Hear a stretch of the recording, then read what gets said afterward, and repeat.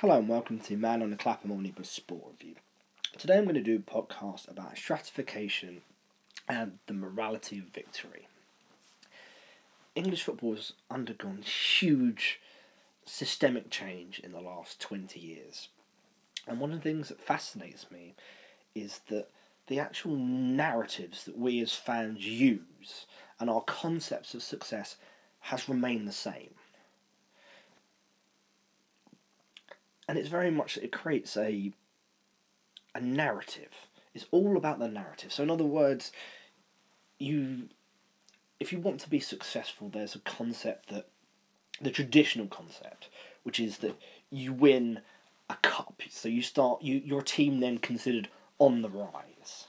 I mean, whenever anyone talks about Sir Alex Ferguson, it always comes back to the 1990 cup final against Crystal Palace. The idea that had they not won that cup final, that he might have been sacked, that all of the success that came to Manchester United in the 90s and 2000s with Ferguson may not have happened. In other words, they probably would have been successful, but it might have been with a different manager, and it might not have been to the industrialised success that they eventually had. And so it stayed in our mind. So English football fans have created almost sort of platonic ideal of how you get success. So you have the breakthrough win in the League Cup or the FA Cup. It then automatically then leads on to bigger wins in, let's say, the League, which then allows you to then have success in Europe. And so that is how you get success, and that you can't skip a step within that. And if you do, then something goes wrong, or it's not, or your victory isn't considered as valid. So in other words, Blackburn Rovers' success in winning the league in 94-95 sort of doesn't count. It's always sort of piled in with sort of Jack Walker's money, and they've effectively bought the title, and it was just a freak one-off, and then they immediately dropped down and were never anywhere near as successful. And it's almost as if actually, had you won an FA Cup, had it taken 3 or 4 years, then that would have been more moral. I mean, even now, when people talk about Chelsea's success, I mean, there's almost two different types of success. So if we're going to talk about the Jose Mourinho and the Abramovich era, there was a sense that Claudio Ranieri was a nice man, but he wasn't like a serial winner. And so as a result, they then brought in Mourinho. And then, let's face it, had Claudio Ranieri stayed another year, Chelsea would have won the league. Their team was too talented. There was too much money was spent for them not to have been successful. Now, I think the difference is that Mourinho was a narrative change. He came in with confidence, with swagger, with the Champions League win that he'd had with Porto, and that did change things. And it not only did it, I suppose, speed up the change from Chelsea being traditionally the dark horse, the third favourite for the league, to actually winning the league. And I think they would have won more trophies with Mourinho than they would if they kept Claudio Ranieri, for example. And even then, the morality tale part of it is that they won the League Cup. It was a scrappy, very contentious game against Liverpool in Cardiff. Matthias Kesman have ended up effectively toe-poking the ball over the line from a couple of yards out, and that it was that League Cup victory was important on their road to winning their first Premier League title. Now, there is probably an element of truth to it. I mean, especially from the player standpoint. So in other words, you win a trophy at Liverpool against Liverpool in a set-piece cup final. Yeah, I'm sure it did help. But at the same time, had they lost that game, it went to extra time, either side could have won it. Had they lost that cup final, I still think they would have won the league. And in the end, what would have happened is the narrative would have flipped on its side, and they'd have said that the disappointment of losing to Liverpool steeled them and made them even more determined to win. the league to prove that they were that team. And yet now with Abramovich, with Abu Dhabi, with the amount of sort of foreign ownership, with the explosion of sort of television rights, and the Premier League being a dominant force within sort of world football, so much has changed, but we're still using the this narrative fallacy of success. So in other words, what Tottenham are doing and what they've done in the last 4 or 5 years is far closer to, let's say, to what the criticisms in a way that were put to Blackburn, that you weren't doing it in the right way, and that Tottenham's failures is because they've skipped a step. So in other words, they didn't win the League Cup. They lost, under Pochettino, they've lost in his first season, they lost the Capital One Cup final to Chelsea 2-0. And that was a Chelsea team under Mourinho that won the league fairly comfortably, and they've won the double. And Chelsea over the whole sort of extent of the Abramovich era have been incredibly successful. In some ways, that means that they, by proxy, have been well run. But we all know that isn't necessarily true. That there's been plenty of mistakes, in terms of sacking managers, in terms of with a lack of clear planning. So in other words, they get a fantastic youth system, but they don't use it. They're constantly sacking managers. And so I'm more inclined, with regards to this podcast, to suggest that really the actual clear underlying cause of Chelsea's success has been the money.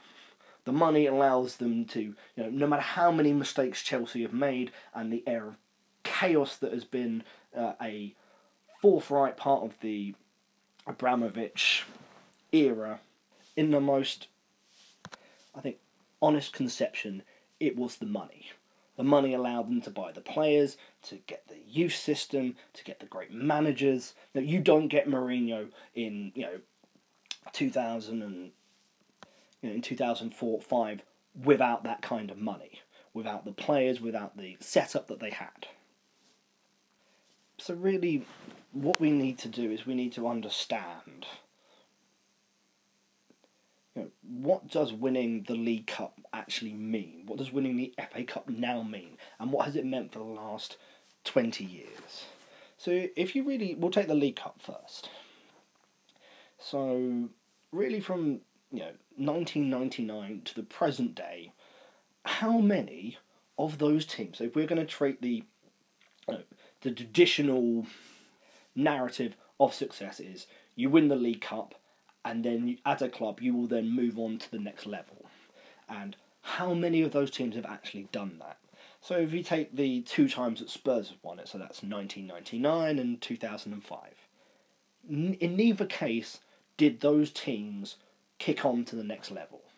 Juande Ramos was sacked the next season.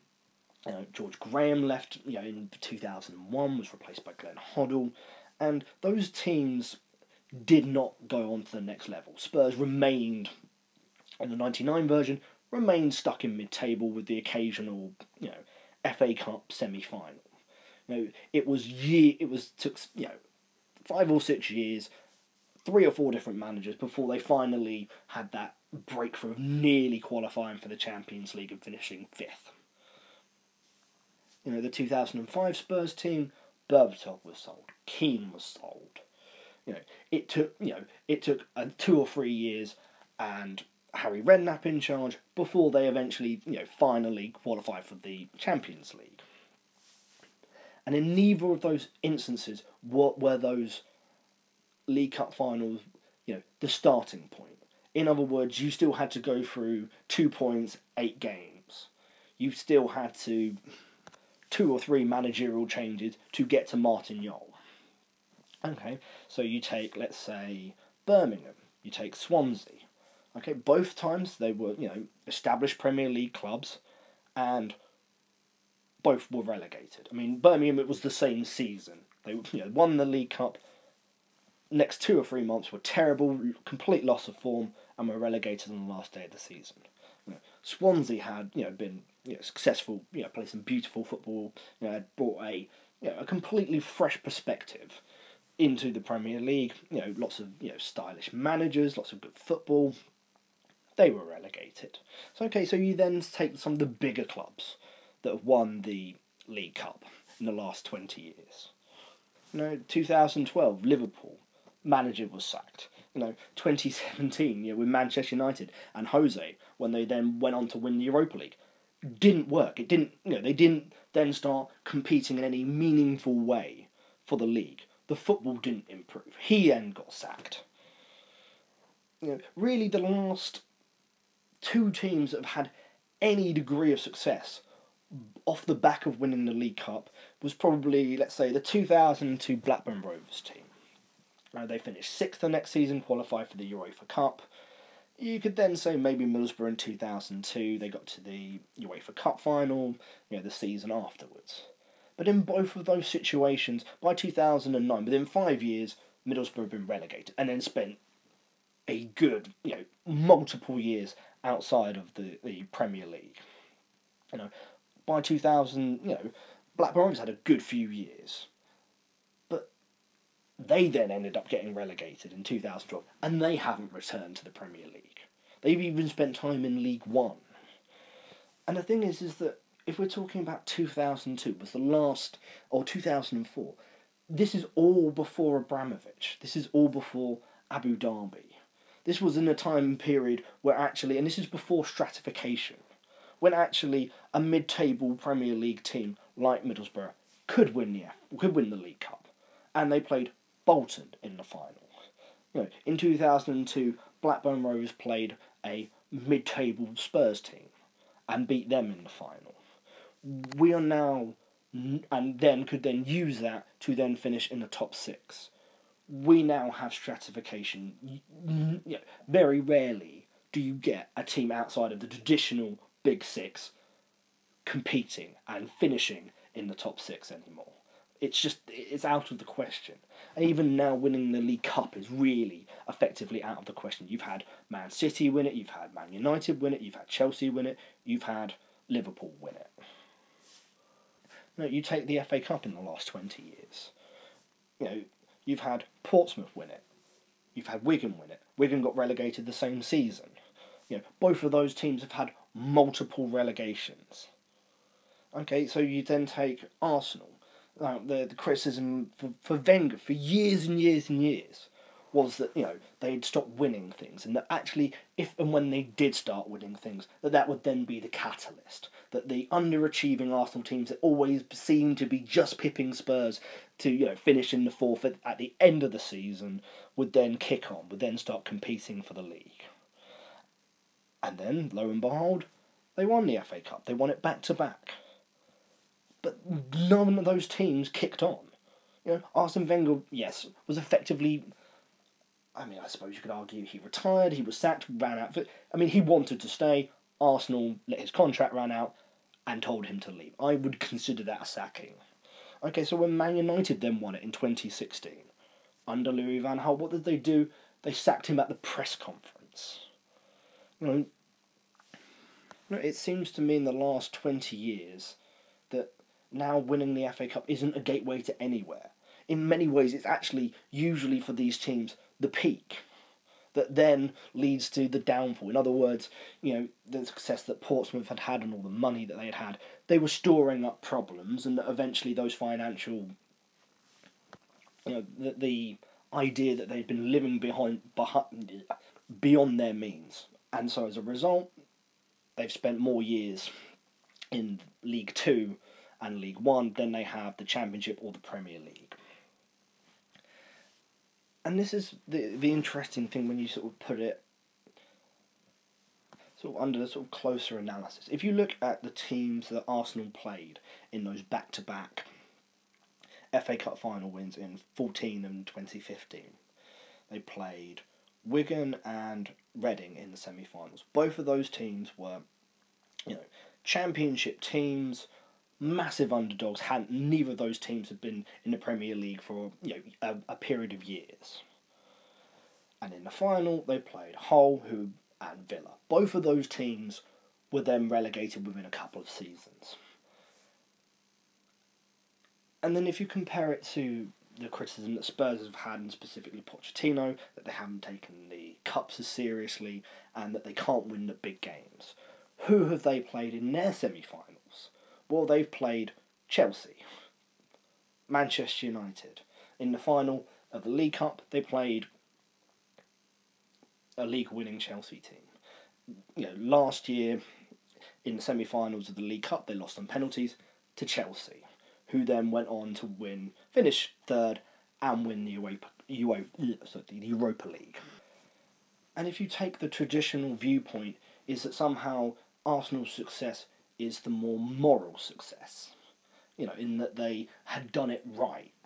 They built up this team, they bought some younger players, bought some better players, and that they won the FA Cup, and then they should kick on and go on to the next level and then start competing in Europe better and start competing and challenging for the title.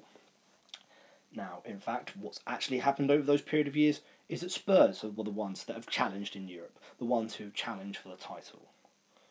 Now, the point is that Spurs could have easily won the FA Cup had they played in their semi-finals Wigan, Reading, and if they then got to the final, if they played Hull and Villa. The point is, you can have success. You can get to finals, you can compete in Europe, and you can compete for the league without ever having an FA Cup or a League Cup to validate that success. If you look at it, Liverpool had lost finals under Klopp. Did that stop them, competing for the league? Did that stop them winning the Champions League? It didn't. I would argue that really we should get rid of the League Cup in its entirety. France have, and France were one of the only European countries to have a League Cup. Would you really miss it? Would you miss those early round midweek games in autumn? Would you miss the semi-final over 2 legs in sort of January? Would that be a huge deal? Would losing the set piece final in early spring, would that really be it? Would you be that disappointed? My argument would be, look at where it's going. We went from having sort of 2 legs League Cups, and that was, I think, the first 2 or 3 rounds were 2 legs. And then it only went to the first round because that was a money spinner for the league clubs. That stopped. But then, okay, fine, we'll have, but if it's a draw, there's a replay. Then replays got knocked out and was stopped. Okay, we won't have any replays, but we will have extra time and penalties. What happened then? Actually, we'll get rid of extra time and we'll go straight to penalties. You can see where this is going. The attendances, the television audiences for the League Cup isn't high. We may say we like it. We may say that the League Cup means something to us, but in reality, it's not a stepping stone. It's not a way into Europe, because the teams that have done, really the greatest success that we can say using the traditional narrative would be Middlesbrough getting to the UEFA Cup final. But now, even then, the Europa League has changed. That you now have a group stage. You're not getting the situation where you're having upstart teams, going on fairy tale runs to the final like Middlesbrough did. Middlesbrough they had lots of late comebacks, extra time comebacks, great home victories, but the quality of the opposition they were playing doesn't compare with what the Europa League now stands for. If you look at the Europa League, you had semi-finals this year were Eintracht Frankfurt against Chelsea. You had Valencia versus Arsenal. You had a final which was Chelsea versus Arsenal. That was a big deal. That was qualifying for the Champions League. You did have teams. Obviously in the 90s you had Manchester United. But what they used to do is they used to use the League Cup to give games to the kids, for the reserve players. And, that's why Manchester United didn't get to League Cup finals in the late 90s. Because they didn't have the playing resources, or even necessarily in some ways the desire. But now that you have stratification, now that you have huge teams with massive goals, with massive budgets, with massive pressure on them, as a result, the League Cup has become a consolation bauble. It's something to tack on to the end of success that is really measured in leagues, in Champions Leagues, in doubles. In other words, winning the League Cup in of itself isn't enough. The managers that do that get sacked. Man City went after the League Cup because they could not only win the League Cup, they could win the FA Cup, they could win the league, they could be the first team to do the domestic treble. So as a result, there's not really much in it for mid-table teams. You've had Southampton. Yep, they gave Manchester United a game in the final. They were unlucky not to win. But even the fairy tale side of it, when Bradford getting to the final, Burton Albion getting through to the semi-finals, the end product of those magical cup runs was annihilation. We all remember Swansea versus Bradford. It was a hugely one-sided final, and the most famous thing that came out of that game was two Swansea players arguing over who was going to take the penalty.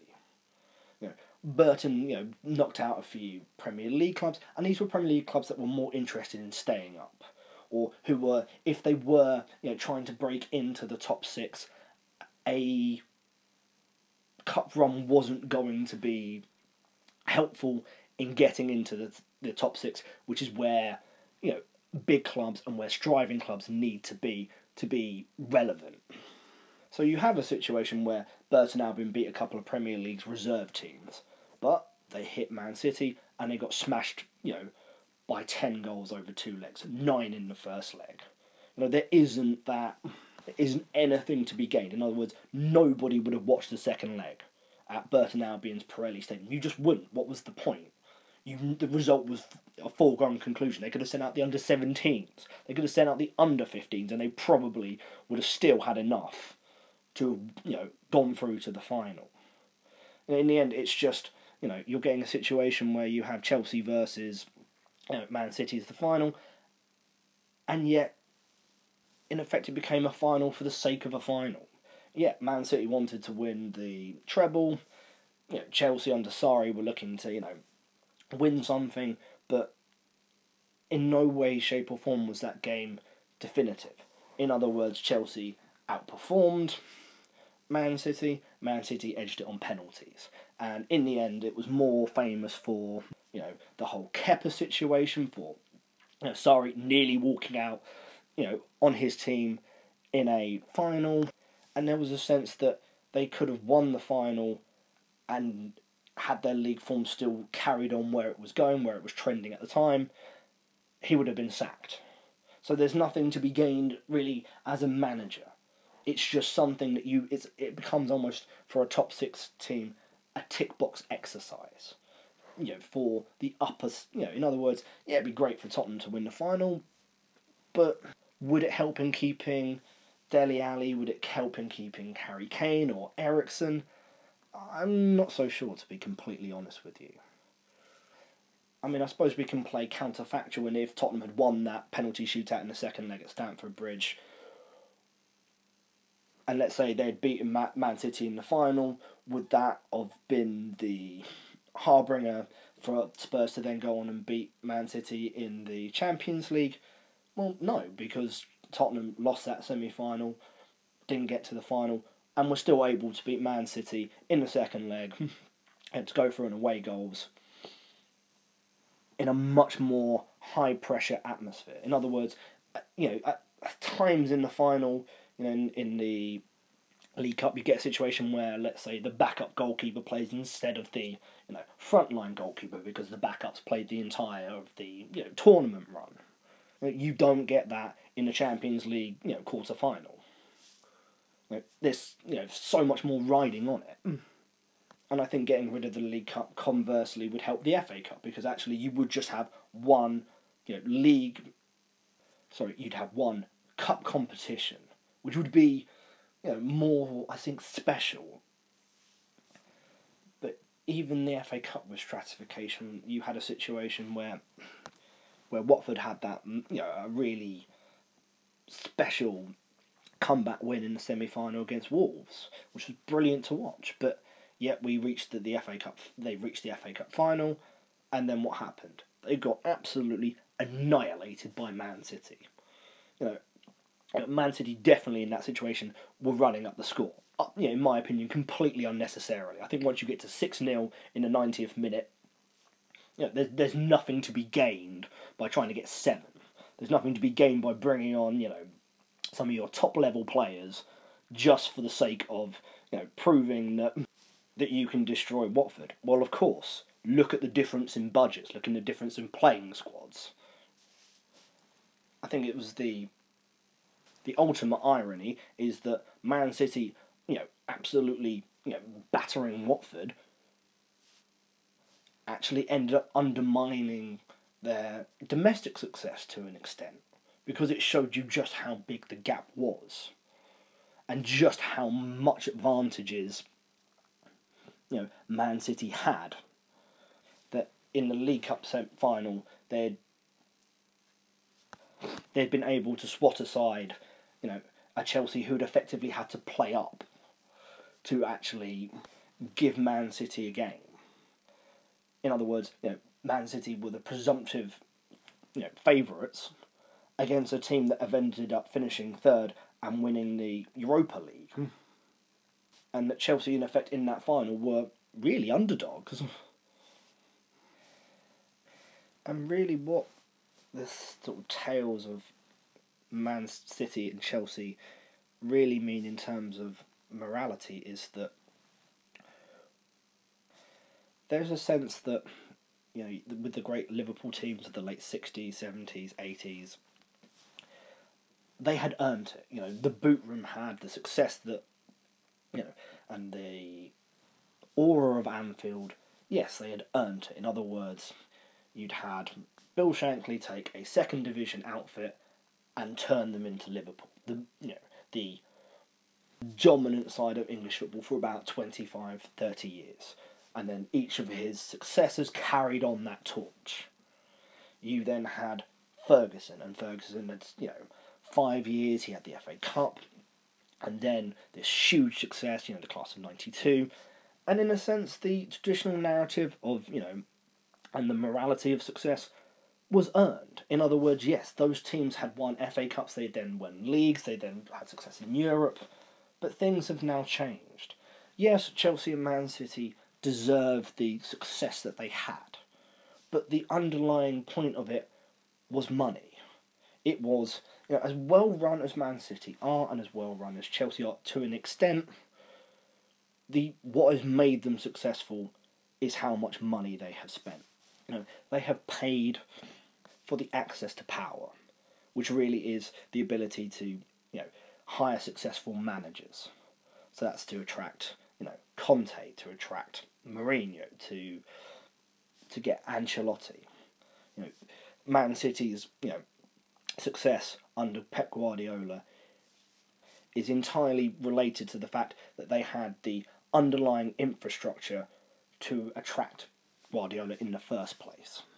We know Pep Guardiola will not work somewhere where there isn't a world-class youth setup, where there isn't a world-class training facility, where there isn't a world-class stadium, and a top 3 transfer budget, in comparison with virtually any other club other than, let's say, Real Madrid, Barcelona, maybe to an extent Paris Saint-Germain.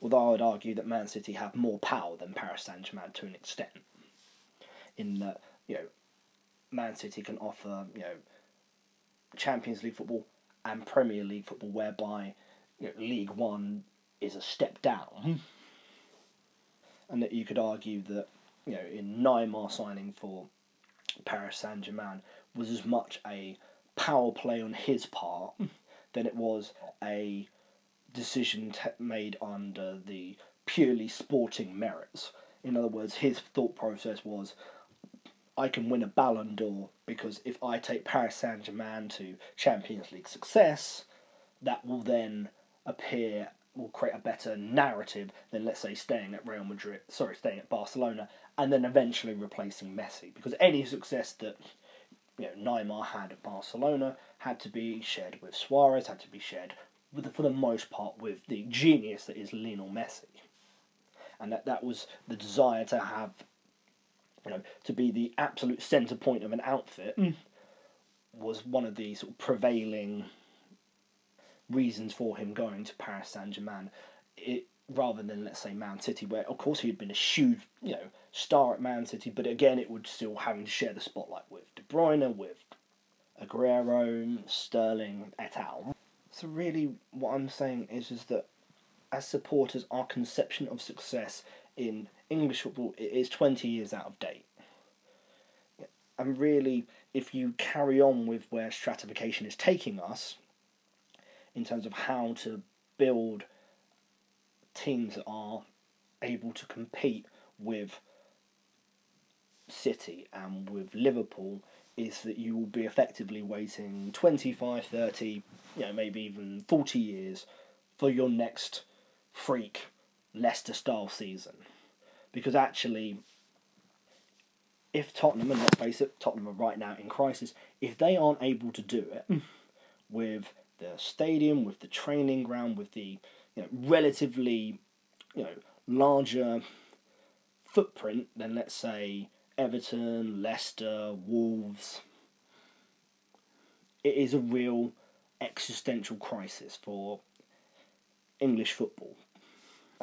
We've proven that the League Cup and the FA Cup aren't the platforms for long-term success that they used to be for Liverpool and for Manchester United, historically. We will always have big clubs in English football. You will always have in European club football, and in really any form of professional sports, you will always have dominant teams. When you have a long period, a history of success, there is an element that becomes almost institutional. If we take the concept of luck, if we, let's say, take a narrative, and if we take Liverpool's Champions League success last season, Liverpool were poor away from home for the vast majority of that tournament. They lost 2 games away from home in the group stages, and in the last minute at Anfield they needed to beat Napoli to qualify for the latter stages. Alisson makes a worldie of a save in injury time from Napoli. Had that gone in, Liverpool would have been knocked out. They got absolutely battered. So they'd lost in Serbia, they'd lost in Italy, they got absolutely annihilated in the first leg of the semi-final, 3-0 at Barcelona. Now, the second leg comeback is amazing, and it's wonderful, and it's a huge achievement for Jurgen Klopp, and it's a huge achievement for Liverpool, and I don't want anyone to sit there and think that I'm taking away from that success. You beat Barcelona 4-0 in the second leg, with them being 3-0 up. That's an amazing achievement. But part of that is due to the legend of Anfield. Historically, when Liverpool have played badly in away legs, in the home legs, they've had comebacks or near comebacks. And there is a mystique to Anfield that comes from just the sheer level of success, from the noise of the crowd that your average football team can't do. Tottenham have a storied European history, and they've had some glory nights at White Hart Lane, but it is just not to the extent of Liverpool's success in winning multiple European Cups, and the comebacks you've got Istanbul. It's just too numerous to mention. You're talking 5, 6, 7, 10. I mean, you could have 20 fantastic home legs, European ties, Anfield. You could probably write a history book about it. And the point is that is not something that was created by Jurgen Klopp. That was something that has always been there, and is always going to be part of their armoury. And so really what I'm trying to say is that there was lots of problems with Liverpool's European run. There was underlying issues, but their narrative was completely and utterly washed away the second they went 1-0 up in the final. And when they got the second goal, when they held it up, all of that changed. All of the talk about Jurgen Klopp being a bit of a nearly man because of their final defeats for him in the Champions League, for Bayern Munich, and their failures a couple of times in cup competitions, all of it immediately dissipated, and no one will really focus on just how close Liverpool were to not winning the European Cup. The narrative is completely shifted. In other words, historically, Alisson will always make that worldy save from Napoli. That comeback was always on the second that Liverpool went 1-0 up on the night, and it looked like Barcelona weren't up for it. And as a result, the flip side, Tottenham become the nearly men in this story. And yet, in reality, Tottenham largely outplayed Liverpool on the day. However, it's luck, it's fine margins. In other words, I will say this, I think it was ridiculous that you ever had a situation where a European Cup final was played in June, in Spain, in 30 plus degrees heat. Nobody wants a game of that significance being played in sweltering heat where you can't run, where actually it becomes more of a test of stamina. So in other words, when you're playing in 30-degree heat, the first goal becomes naturally more important because you really can't chase back, or it's a lot harder to in that heat. So if you go 1-0 down in 27 seconds, it becomes a metaphorical mountain, especially with how good Liverpool's defence were with Alisson, with Van Dijk, with Matip, with their fullbacks.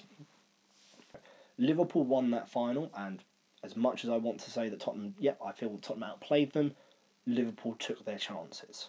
And on the day, Tottenham weren't able to put the right amount of pressure on them to get the result. In other words, I'll say this to my dying day, had Tottenham equalised in that last 15 minutes, it would have been, let's say, our equivalent of, Nou Camp 1999 for Manchester United. That would have, they've been, the energy with the disappointment that Liverpool would have had, and whether Liverpool would have then had to, I suppose, psychologically try and hold out to extra time, because had it gone to extra time, I think Liverpool would have won. But in the heat of the battle, if you've been 1-0 up for 80 minutes, the Oppo equalise, and then are starting to pour forward, momentum, takes over to an extent. And it really kind of feeds back into the sense of, we talk, I suppose one of the sort of key tenets of sports writing is the idea that once the game is finished, that the result is correct, and that morally it was the right result, and that the team that won deserved to win.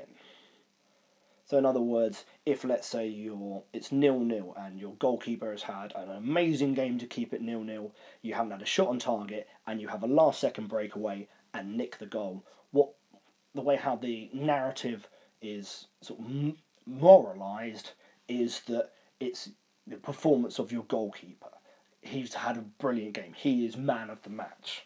And that actually people talk about the spirit that you've had to hold out for so long, and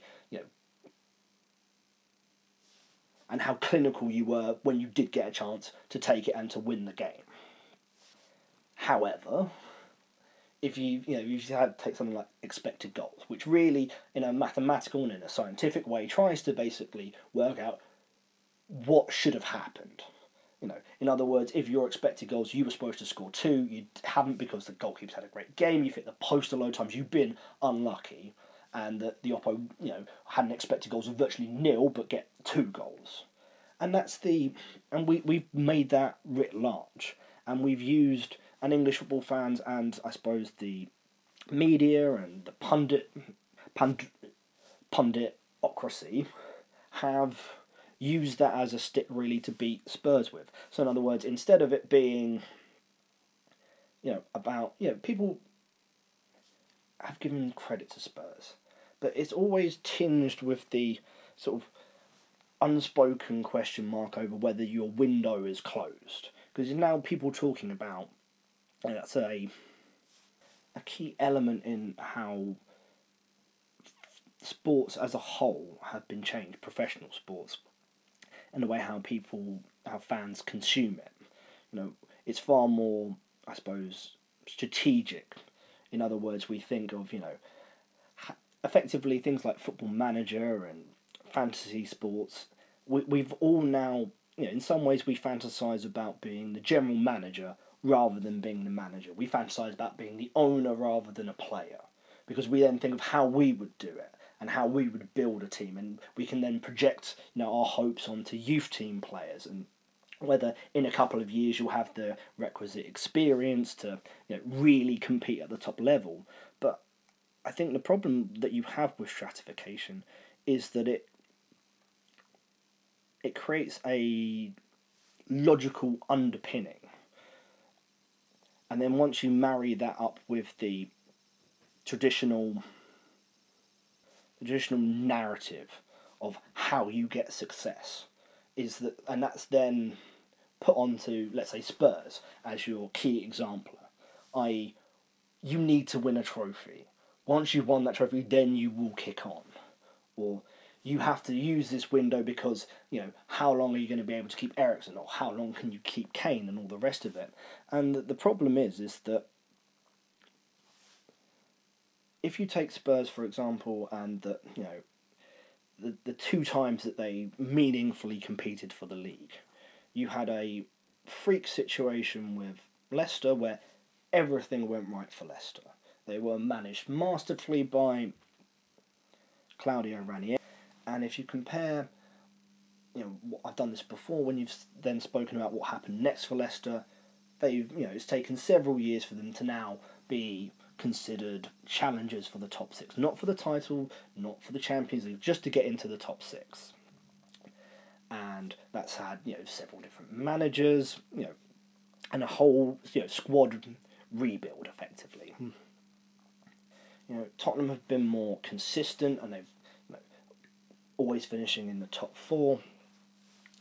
But what that has done is that in some way has undermined what Pochettino has done, which is really miracle working. Yes, Matt Leicester's was I call that a freak season, and in some ways that is a miracle. However, there have been there's always been previous examples. Verona in '85 in Italy. You've had teams. Even maybe you could argue Deportivo La Coruña, maybe in Spain in the late '90s, early 2000s.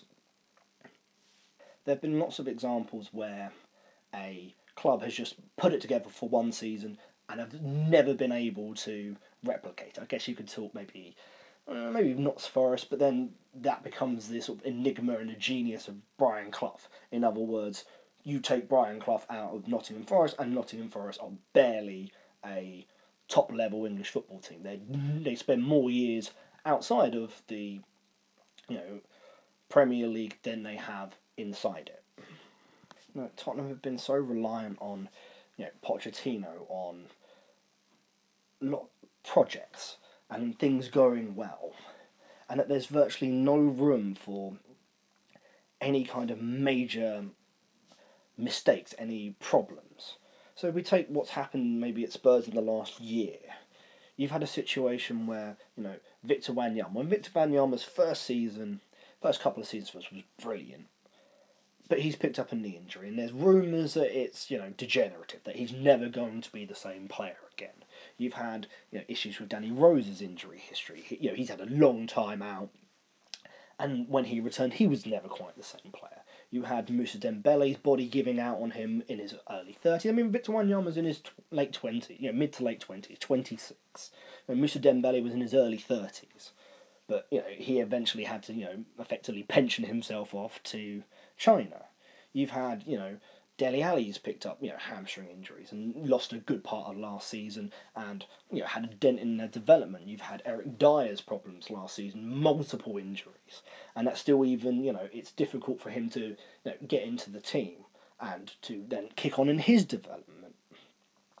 You had the situation with Kieran Trippier picking up a, bad injury in the World Cup semi-final, but then magically 3 days later, making himself available for the fourth playoff, injuring it even further, and then had a terrible year last year. They're still purchasing projects. Lo Celso had a great season on loan at Betis, was signed permanently, because. And I think this was a mistake on Paris Saint-Germain's end, but they considered him, as not good enough, and he hadn't made the grade, which is why they sold him, to basically boost their FIFA fair play, ledger. You have Sessegnon, who had was fantastic in the Championship last season, had a bit of an up and down year with Fulham. I still think he's a fantastic player, but he's no guarantor. There's no guarantee that he's going to be able to take Tottenham to the next level. And he's picked up an injury, and Lo Celso picked up an injury both on international duty. You look at the handball in the Champions League final. I consider it a fairly arcane rule. I don't think, and this is not putting me putting on rose tinted specs and talking about the good old days, but I've always seen and conceived of handball as in you're trying to stop a shot, you're trying to stop a crossing, and that there's an element of deliberate, whereby I didn't see that with Moussa Sissoko. I've always thought that hand to ball, ball to hand is the simplest and easiest way that you can adjudge handball. Whereby the modern rules now, it puts too high a burden on VAR, on the referees, and it just creates weird penalties. Where you've had a crowd not, you've had players, you've had supporters not calling for handball because they didn't think it was handball, and then someone in the VAR booth, presses the button, and then you've got a penalty out of nowhere. And this is the thing, it's when you're in 30-degree heat and you go 1-0 down in 27 seconds, it was a mountain to climb. And they weren't good enough on the day, to be completely honest, But the thing is that Liverpool historically are a bigger, more successful football club. And the way how they spend their money and the players and the managers they attract are of a higher profile. In other words, excuse me, Mauricio Pochettino, had managed Espanyol, one of Barcelona's really second team. You'd had a situation where he'd managed Southampton. That wasn't a high profile. He wasn't a guaranteed deal when he signed for Spurs that he was going to bring the success that he had. He's done an amazing job. But it is, and the real question is that obviously Spurs need a rebuild, but the problems of size and stratification when you have the top six is that the real key point is, could Spurs afford a gap year like Chelsea and Arsenal, and to an extent Manchester United have had? In other words, Chelsea have had situations where they've been able to finish 10th, where they've been able to finish and not qualify for the Champions League, to finish outside the top four, without it seemingly having a dent in terms of the managers and the calibre of players they were able to attract. And Arsenal have been able to sign Aubameyang and Lacazette and Pepe, and they've been able to spend a decent amount of money on the front end, the attack side of things, and getting Dani Ceballos on loan without having not been in the Champions League for like 2 or 3 years, but so it hasn't seemingly hurt or damaged the club. whereby with Spurs you get the feeling that if we had failed to qualify for the Champions League, that you might lose Eriksen, that you might lose Kane. I mean, in other words, Spurs have done all the right things. The only things that they haven't done is paid huge amount of money for wages, but the point is that they're competing with, Abramovich. You're competing not with Chelsea and Man City, you're competing with Abramovich, you're competing with Fenway Group, you're competing with Abu Dhabi. The thing is that Liverpool have a institutionalised success, and as a result, they can get absolutely hammered in the first leg and win 4-0 at Anfield. That is something that is part of being Liverpool that you couldn't replicate at Spurs. In other words, when Spurs had their comeback in the Champions League, it was against Ajax, it was away from home. Both of them were fantastic results and were emotional and were magical, but the difference being is that Liverpool's success was on solid ground. In other words, the reason why they have stepped up a level to compete with Man City and why they could win the league this year and why they won the Champions League last year is that the players and the calibre of signings was Virgil van Dijk and Alisson, and that's big money, and that's money that really, at the moment, the way how Spurs are run, they can't spend that money and they can't attract that calibre of player. Much in the same way that, so in other words, where Tottenham have made mistakes with, assuming that Eriksen would leave in the summer, assuming that Alderweireld and his £25 million buyout clause would be activated, they have made, some mistakes, But it's a classic example that the difference in those mistakes is a lot smaller and is a lot more random and more down to luck than it is a morality tale. In other words, if you look at part of the crisis that Spurs started was a defeat away at Leicester. Now, the difference is that they were 1-0 up, they score a second goal, 20 minutes to go. You'd expect Tottenham to have seen out that victory. And the second goal was scored by Serge Aurier. Now, the thing is that he would have, we nearly sold him in the summer, but had that goal been given, another thing is it was VAR, and it was, a ridiculous decision because really, with the sort of fine margins you were talking about, you give the benefit of the doubt to the attacking team. We're football fans. We want to see goals. I'd rather a situation where maybe like one armpit hair of Son was potentially offside. Now the point is, we always think with VAR that it is actually completely infallible, that it is perfect, that there couldn't be any mistake at all. But actually there is, and when you're talking millimetres, there is a margin for error. And so you need, effectively what cricket has is the umpire's call and the benefit of the doubt to the attacking team. We would rather score goals and see goals and celebrate goals in the Premier League than to sit there and spend 3 minutes with watching a computer technician draw lines on a screen and then decide that it was half a millimetre, offside. But that's the difference. We would have had, 2 assists, 2 goals for Serge Aurier, and you could then imagine, because he has all of the capabilities of someone who could be a world-class right back. He has the pace, he can tackle, he can cross, he can score goals. But he's also, has a lack of concentration.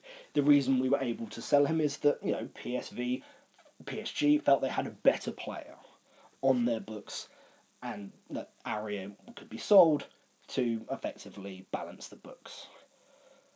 And so what's happened to Aurier?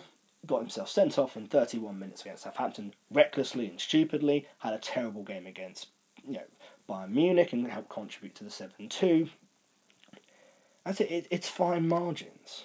The point is that Spurs had sold Trippier because he had a poor year, he was entering his 30s, and it was what Atletico Madrid were going to do was going to put him as a sort of a central attacking element of their team, because they have this sort of defensive cover in midfield and at the back that allows the fullbacks to go forward, and they have strikers in Morata and in Diego Costa who benefit from crosses and the kind of service that Trippier can give. And I think Spanish football suits his skill set, and Atletico Madrid, in the way how they're going to coach him, will get the best out of him. whereby Tottenham were never going to be in that position, and I think I don't think he had the physical profile to be able to be a long-term successful fullback in the Premier League if you're comparing him to, let's say, Wan-Bissaka, Carl Walker, Trent Alexander-Arnold, for instance. No, it's not necessarily Spurs' fault that no one put in an offer for Christian Eriksen, or that Christian Eriksen didn't decide, didn't force his way out, or that no one wanted to pay £25 million for a top 10 world centre half in Toby Alderweireld. Yes, there's a question of foreseeability, and yes, there is obviously, Spurs aren't going to pay the money that your PSGs, your Manchester Uniteds, your Cities, Juventus, Barcelona. Whether they will in the future, I don't know, but it's just not the way how they're being run, and I don't think it is legitimate to expect Tottenham to try and match the Man Cities and, to an extent, the Liverpools of this world. I don't see it happening. And while fans are using the lack of trophies as a sort of morality tale and a stick to beat Spurs with, the real question is how can you compete with Man City, with the infrastructure, with the spending? The point is that I fully understand why Liverpool, have, I suppose, an element of institutional luck.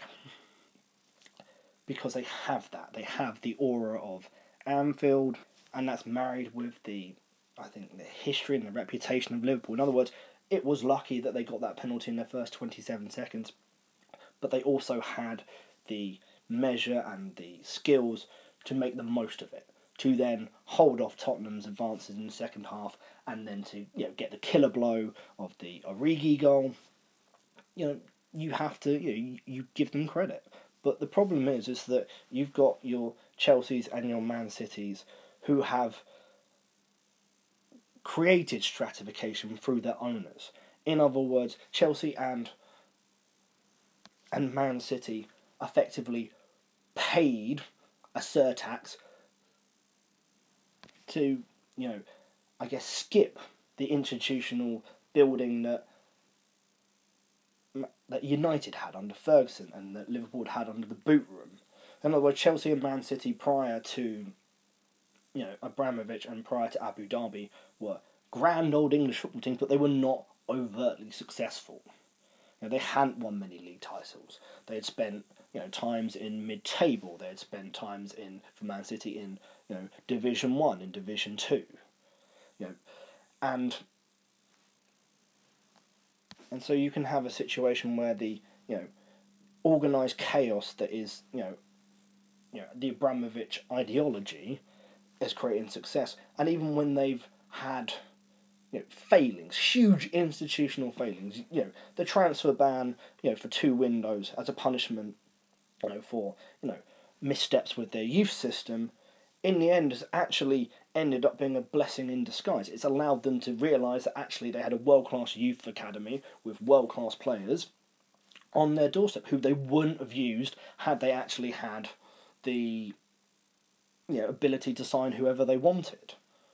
So in other words, even when they're punished, it's actually been more beneficial. It really, Chelsea fans should be asking themselves the question, why did it come to this? To actually then get a manager that I think wanted to create a philosophy, and a long-term institutional philosophy, that is based upon the success they had at the beginnings of Abramovich, and that was Frank Lampard as a player, and now as a manager trying to bring that in and using all of the talent of Abramovich, Tomori, and Mount, as well as Hudson-Odoi, and as well as Loftus-Cheek. And if you look at it in totality, although they've had the success, we've agreed previously that a lot of it was really down to the money, and the money allowed them to really negate the worst mistakes that they've made. In other words, if you say over the last 6 years, who has made more mistakes as a institution, it's Chelsea. They have sacked managers, they've been short-sighted, they've been punished, and yet they've had the wins, and now they have this really promising future. And in comparison, Tottenham haven't made anywhere near the same levels of institutional mistakes. They've had year-on-year progress. And yet now through, you know, bad luck, through, you know, unexpected, circumstances, through not having the same kind of money to put into contracts and to buy players. They're falling behind, and their future is now with, what will happen with Pochettino, what will happen with Kane, and actually the future looks quite, uncertain and in some ways dark. And yet, in comparison, they're trying to compete with Man City. Now, if you look at Man City, they had Jadon Sancho, who they brought through their youth system. He was a fantastically gifted player, and he ran his contract down and left for an absolutely, negligible transfer fee to buy to Borussia Dortmund, and has been fantastic. He's now one of the brightest stars in world football. For anybody else, that would have been a critical error. You would criticise the ownership, you'd criticise the management administration for not, how could you not use this brilliant player? And yet, Man City losing, Jadon Sancho and losing him for no money is an absolute afterthought. The fact that they spent a load of money on John Stones and it hasn't worked out is that, well, effectively, whenever Man City have had a major problem, let's say, oh, your goalkeeper isn't very good. Well, we'll just sign Ederson, who's one of the best goalkeepers in the world, for a near-record transfer fee for a goalkeeper. Okay, John Stones hasn't worked out. We're just going to sign Aymeric Laporte, who's a world-class plug-and-play. You get him maybe a couple of weeks, a couple of months for him to get used to English football, and then he'll be a fantastic centre-half. You need a replacement for Fernandinho. You sign Rodri so that it'll take him maybe a year, 18 months to get fully up to speed, at which point then you've still got, Fernandinho. Yep, they let Company go and didn't replace him, but the point is they have so much money. And even when they make a clear mistake, which will possibly, stop them winning the title or competing with Liverpool, it's not the end of the world. They might still go ahead and they can always buy someone in January, and they might go on and win the Champions League. And this is, really to conclude, the problem is that you can have a Spurs team that wins 86 points, but if in the world of stratification, and this is happening all across European football, with the dominance of Bayern, the dominance of Barcelona and Real Madrid, Paris Saint-Germain, Juventus, is that as a result, the amount of points you need to win a title is now gone from mid-80s to really mid to upper 90s, and in some cases 100 points. Which then mean, well, how do you build a team to then compete with a lesser budget? That and the point is that as much as I'm sure there's a lot of schadenfreude about from opposition fans enjoying Spurs not doing well, the underlying point is that if you've got a situation where Tottenham, who are members of the top six, this stratified top six that has really has created a gap between the haves and the have-nots. If they aren't able to compete meaningfully, with the new money of Chelsea and Man City and the institutional old money of Liverpool, without having with a situation where they can't make an institutional error, they can't make mistakes, because any one mistake, any miscalculation automatically sets you so far behind, the top two, the top three, that the language that fans use and the concept of success as a morality tale and as a meritocracy, where it's a level playing field, when really what you have is effectively a rigged game where the advantages are so great. I'd sometimes say with Guardiola and his managerial style that it's effectively playing checkers with the intellectual veneer of chess. That what he's doing is just relatively straightforward and obvious. If you need a new player, you get a world-class player, and you just put that player in, and then you have success. And that really, as wonderful as Chelsea's youth team success is, the underlying point is they have spent huge amounts of money on their youth system, and they've created effectively an industrial complex. Where they were multiple players sending people out on loan in a way that if Tottenham can't compete with that, then how are Leicester going to compete with that in any meaningful long-term viability? And to finish, I'm going to ask the question to the fans, to the listeners. What price stratification? At what point do you want to wait another 25, 30 years to see a club that isn't Man City, Chelsea, Liverpool, win a title? Does Manchester City's fantastic and wonderful football that they play, is that worth losing the FA Cup final, losing the League Cup as actual stepping stone success? Is that worth it?